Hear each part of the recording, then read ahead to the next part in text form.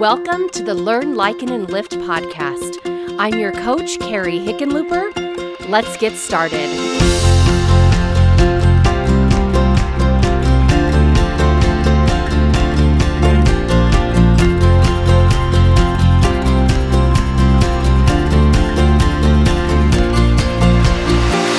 Episode 159, The Influence of One Very Wicked Man. There are so many voices in the world that are clamoring for our attention. And unfortunately, not all of them are worth listening to. You know, I say that and then I think, well, maybe it's fortunate that we don't have to listen to all of them. Even when many people are.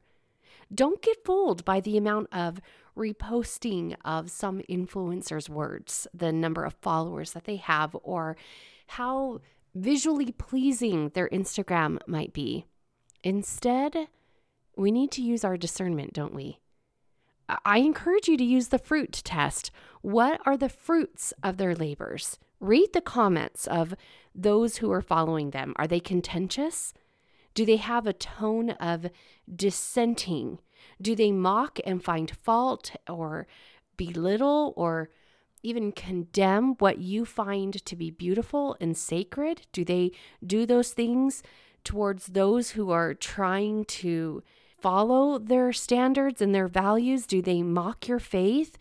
Do they find fault with those who are trying to live righteously and just be a good human? Do they seem to have this moral authority where they find fault with others and they seem to know it all, and then they belittle others for their lack of Christianity? You know what I mean. You know that tone. And I caution you to beware of the followers. It's a really good way to look at an influencer and the fruits that they're growing. What are their followers saying?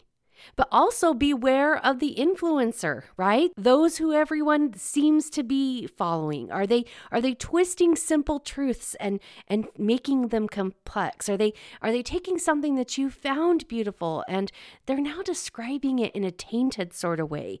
Do they present their message with anger and contempt and arrogance, just pride? Are they being contentious and conceited and competitive?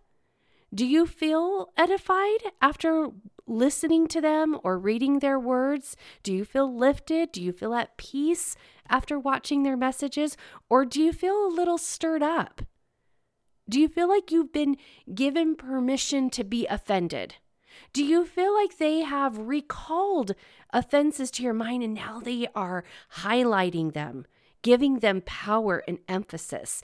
Do you feel rebellious, argumentative after watching them? Do you feel closer to Christ? This isn't a comprehensive list on how to exercise discernment, but this is a mental checklist that I use about who I'm listening to, especially regarding spiritual matters, because I know it's true. We see it with the rise of social media influencers.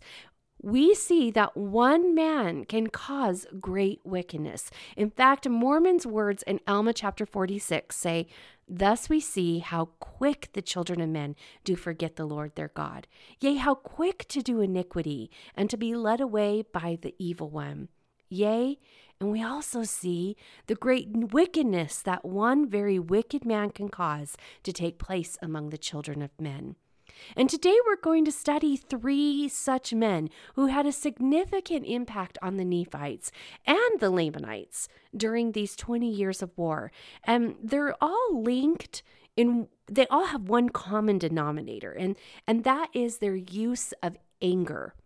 Now, some might say that they have a second common denominator, that they're all dissenters, but I don't know if that's necessarily true of all of them. I can see the argument about the first one, Zerahemnah.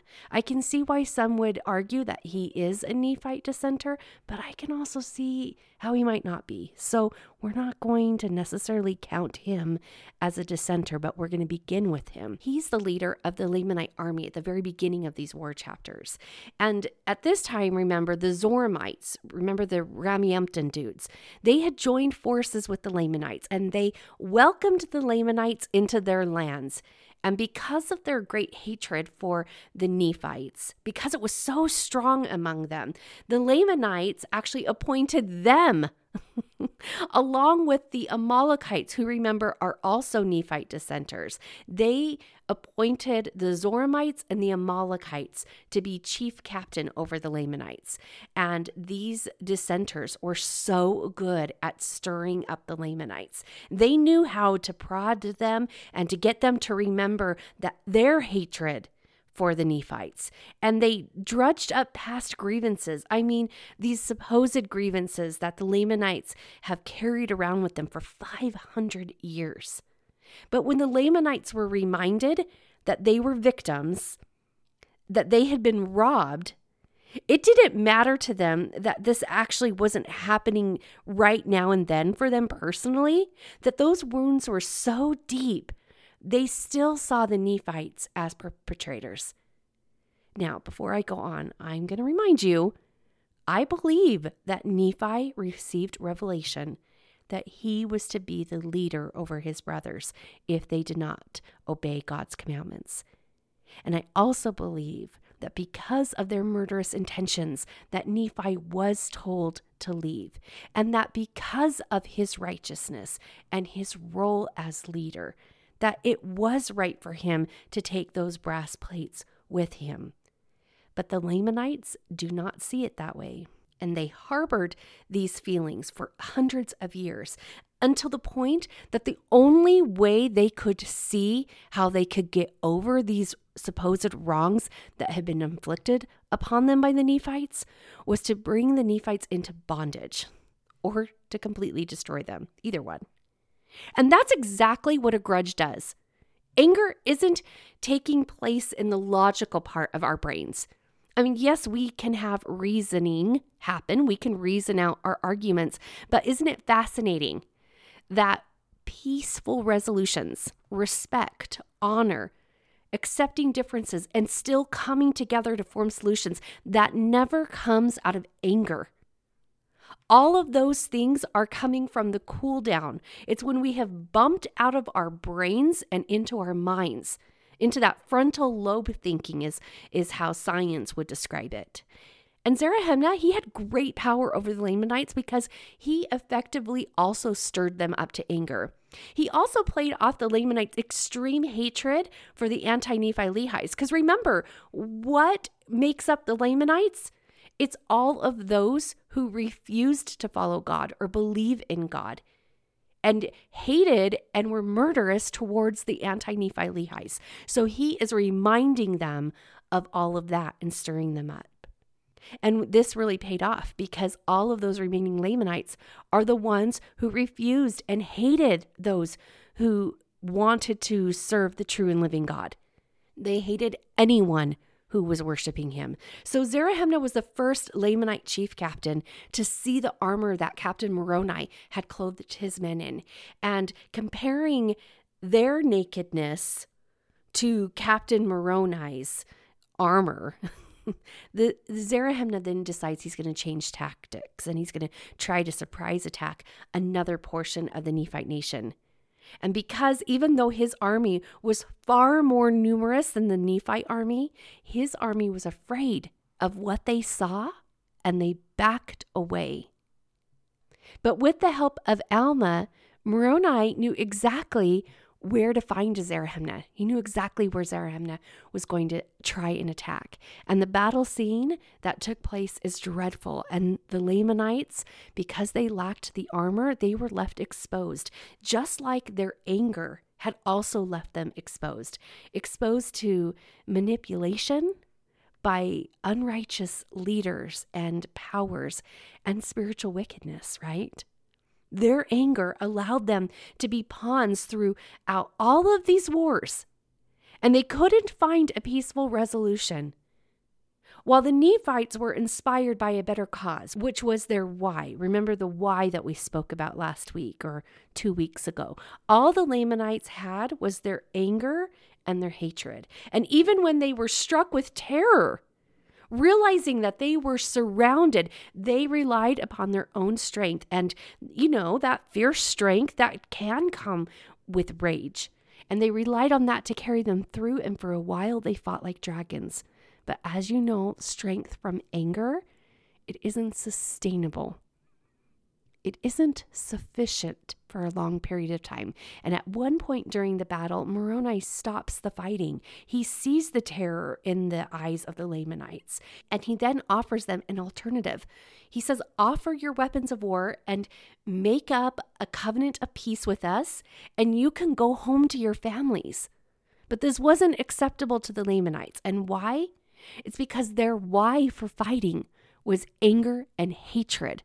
So making a covenant of peace, allowing the Nephites to go their own way and live their own lives, that wasn't acceptable. Because the Lamanites, they weren't fighting for their lives, their land, their liberty, their families, and their God.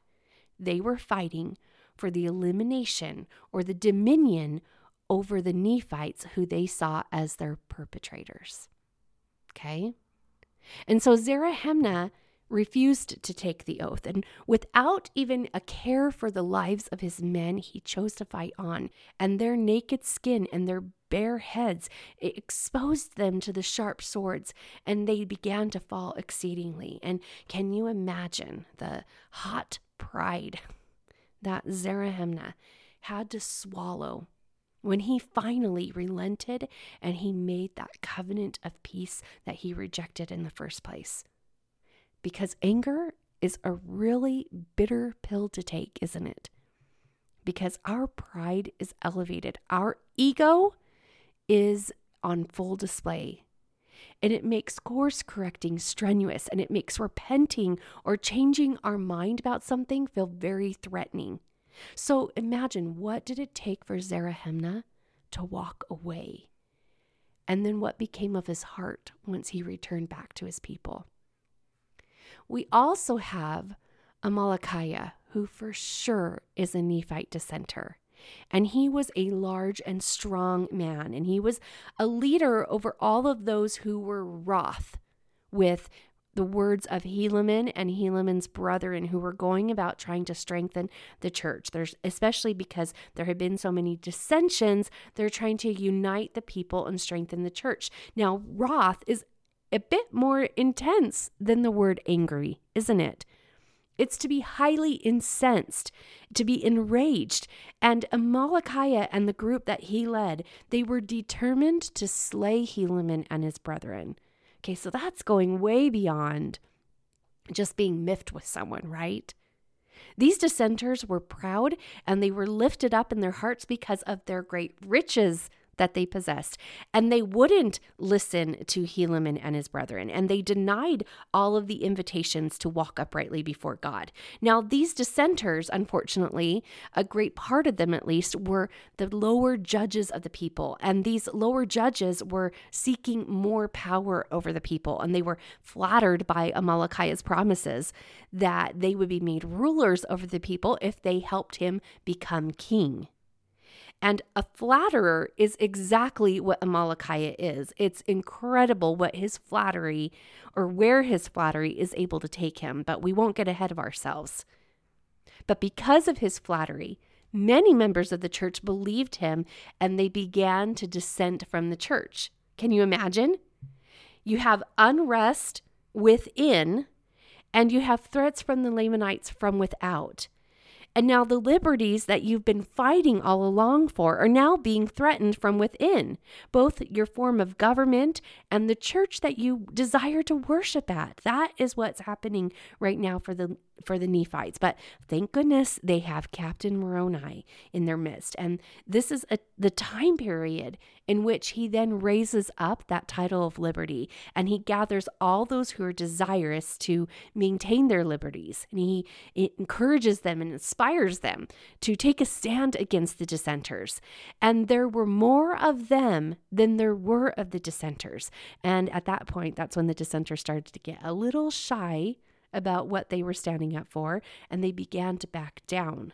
But Amalickiah is not going to have that kind of behavior from his followers. And so he gathers them up, and they make an attempt to leave the land of Nephi and make their way where, do you think? Yeah, the land of the Lamanites. But Captain Moroni and his army, they have made a covenant of peace. And so they see that this is not going to serve them well if these dissenters get away. And so they go and try and cut them off. But that tricky Amalickiah is able to take a few men with him, and he is able to escape. And he leaves the rest of his followers behind to deal with the consequences of facing the Nephites, which doesn't surprise me. Does it you? It's exactly what one does who's motivated by greed and power, and who's looking out for their own selves. They aren't in it for the collective good. Where they're trying to take their people isn't to some collective good. It's just to serve them and to get power, right? So, as you can see, this is the effect that one wicked man can have upon a people. For example, when Amalickiah then moves on to the Lamanites, what do you think he does? He stirs them up to the point that the Lamanite king wants to now go to battle against the Nephites. But the army of the Lamanites, they have a very strong memory of what it was like last time, and they refuse, which then makes the king of the Lamanites even more mad. So what position do you think Amalickiah is appointed to? Yeah, commander. Over the portion of the king's army who was willing to fight. And his first charge from the king was to go and compel that dissented army of his to take up arms against the Nephites. But remember, Amalickiah, he is a flatterer, and he is cunning, and he is subtle, and his evil plans aren't obvious to those around him, and especially the king of the Lamanites, because he desired to actually dethrone the king. And he didn't intend to fight the Lamanite army, but he desired to gain favor with them so that they would then place him at the head of all of the army of the Lamanites and then overthrow the king. And so this takes us to that part in scripture that we love to talk about. It's the poison by degrees lesson, right? That is so applicable, especially when we're talking about the influence of the adversary on us. And Amalickiah goes up the hill where the Lamanite army dissenters are located, and he goes to them, and 3 times he tries to lure down Lehontai. He's the leader over these rebels who won't fight, and 3 times Lehontai refuses to meet with him. So finally, Amalickiah goes up, and he places himself just on the edge of Lehontai's camp.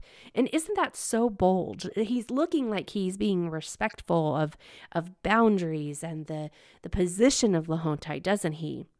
But it's here that finally Amalickiah can speak to Lehontai and tell him his plan, that he actually really doesn't desire to fight Lehontai's army.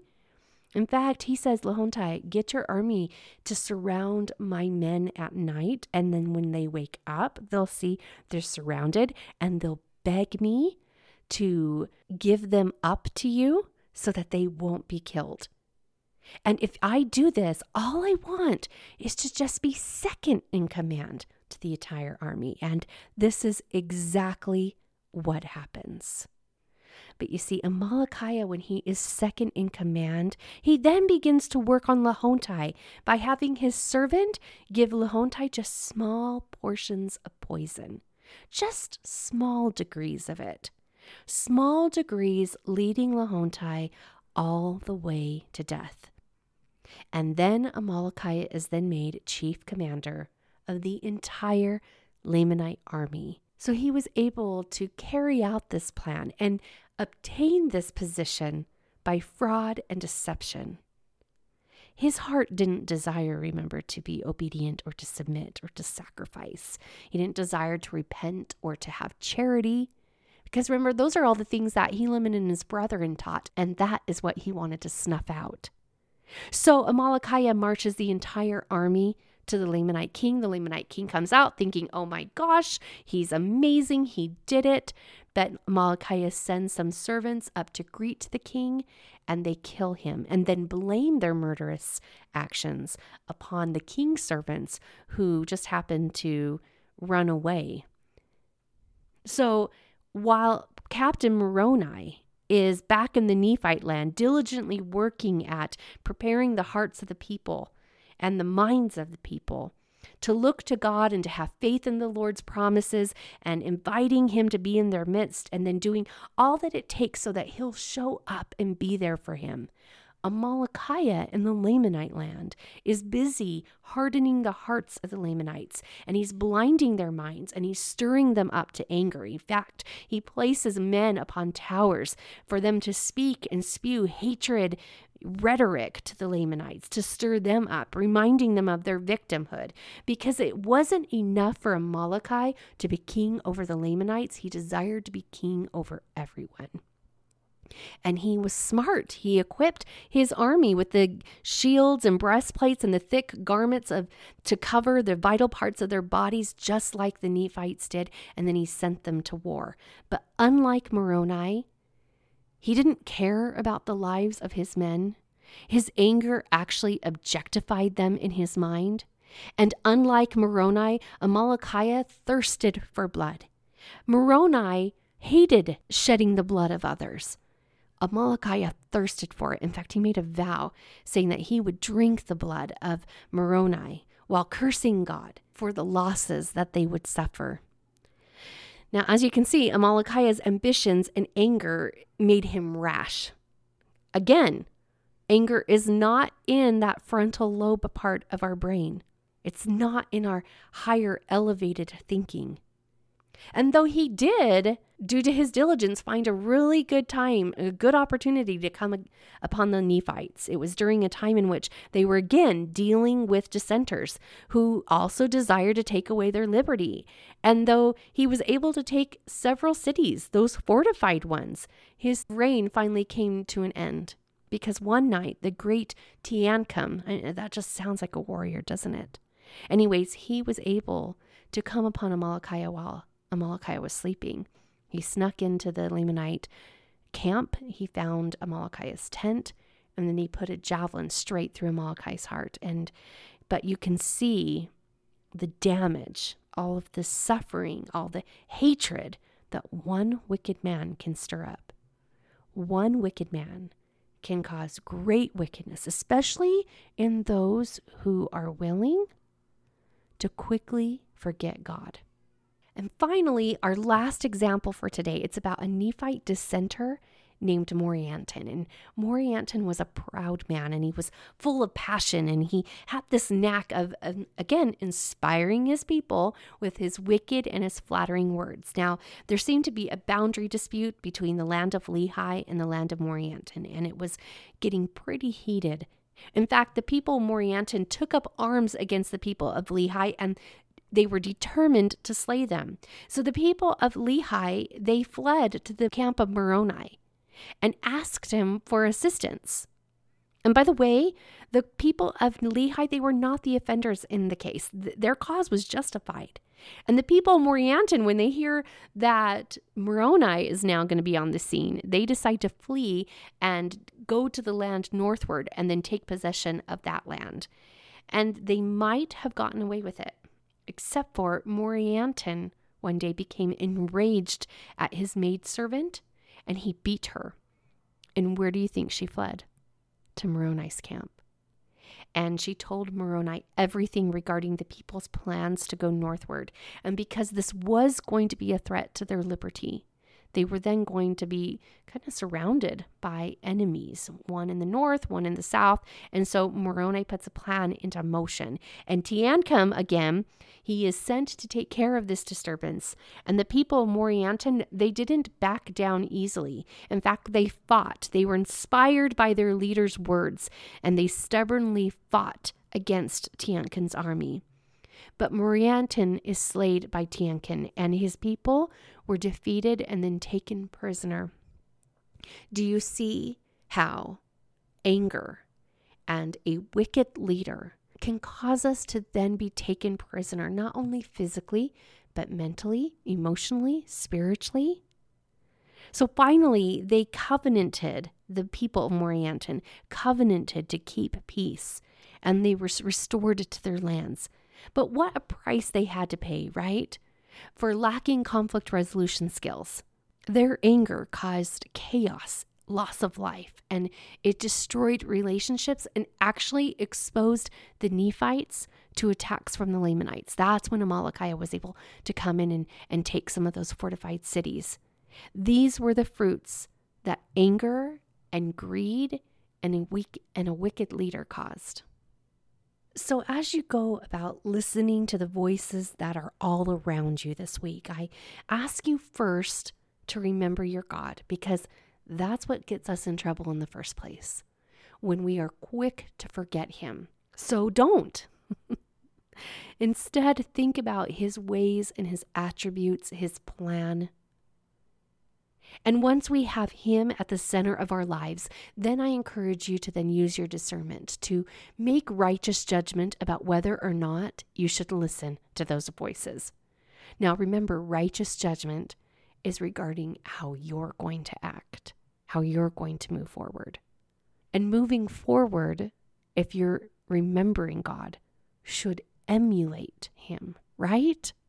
And remember the trickiness of anger. It pretends to be noble. But once you take action from anger, where does that then lead you? Right? I hope that's something that you can think about this week as you use your discernment.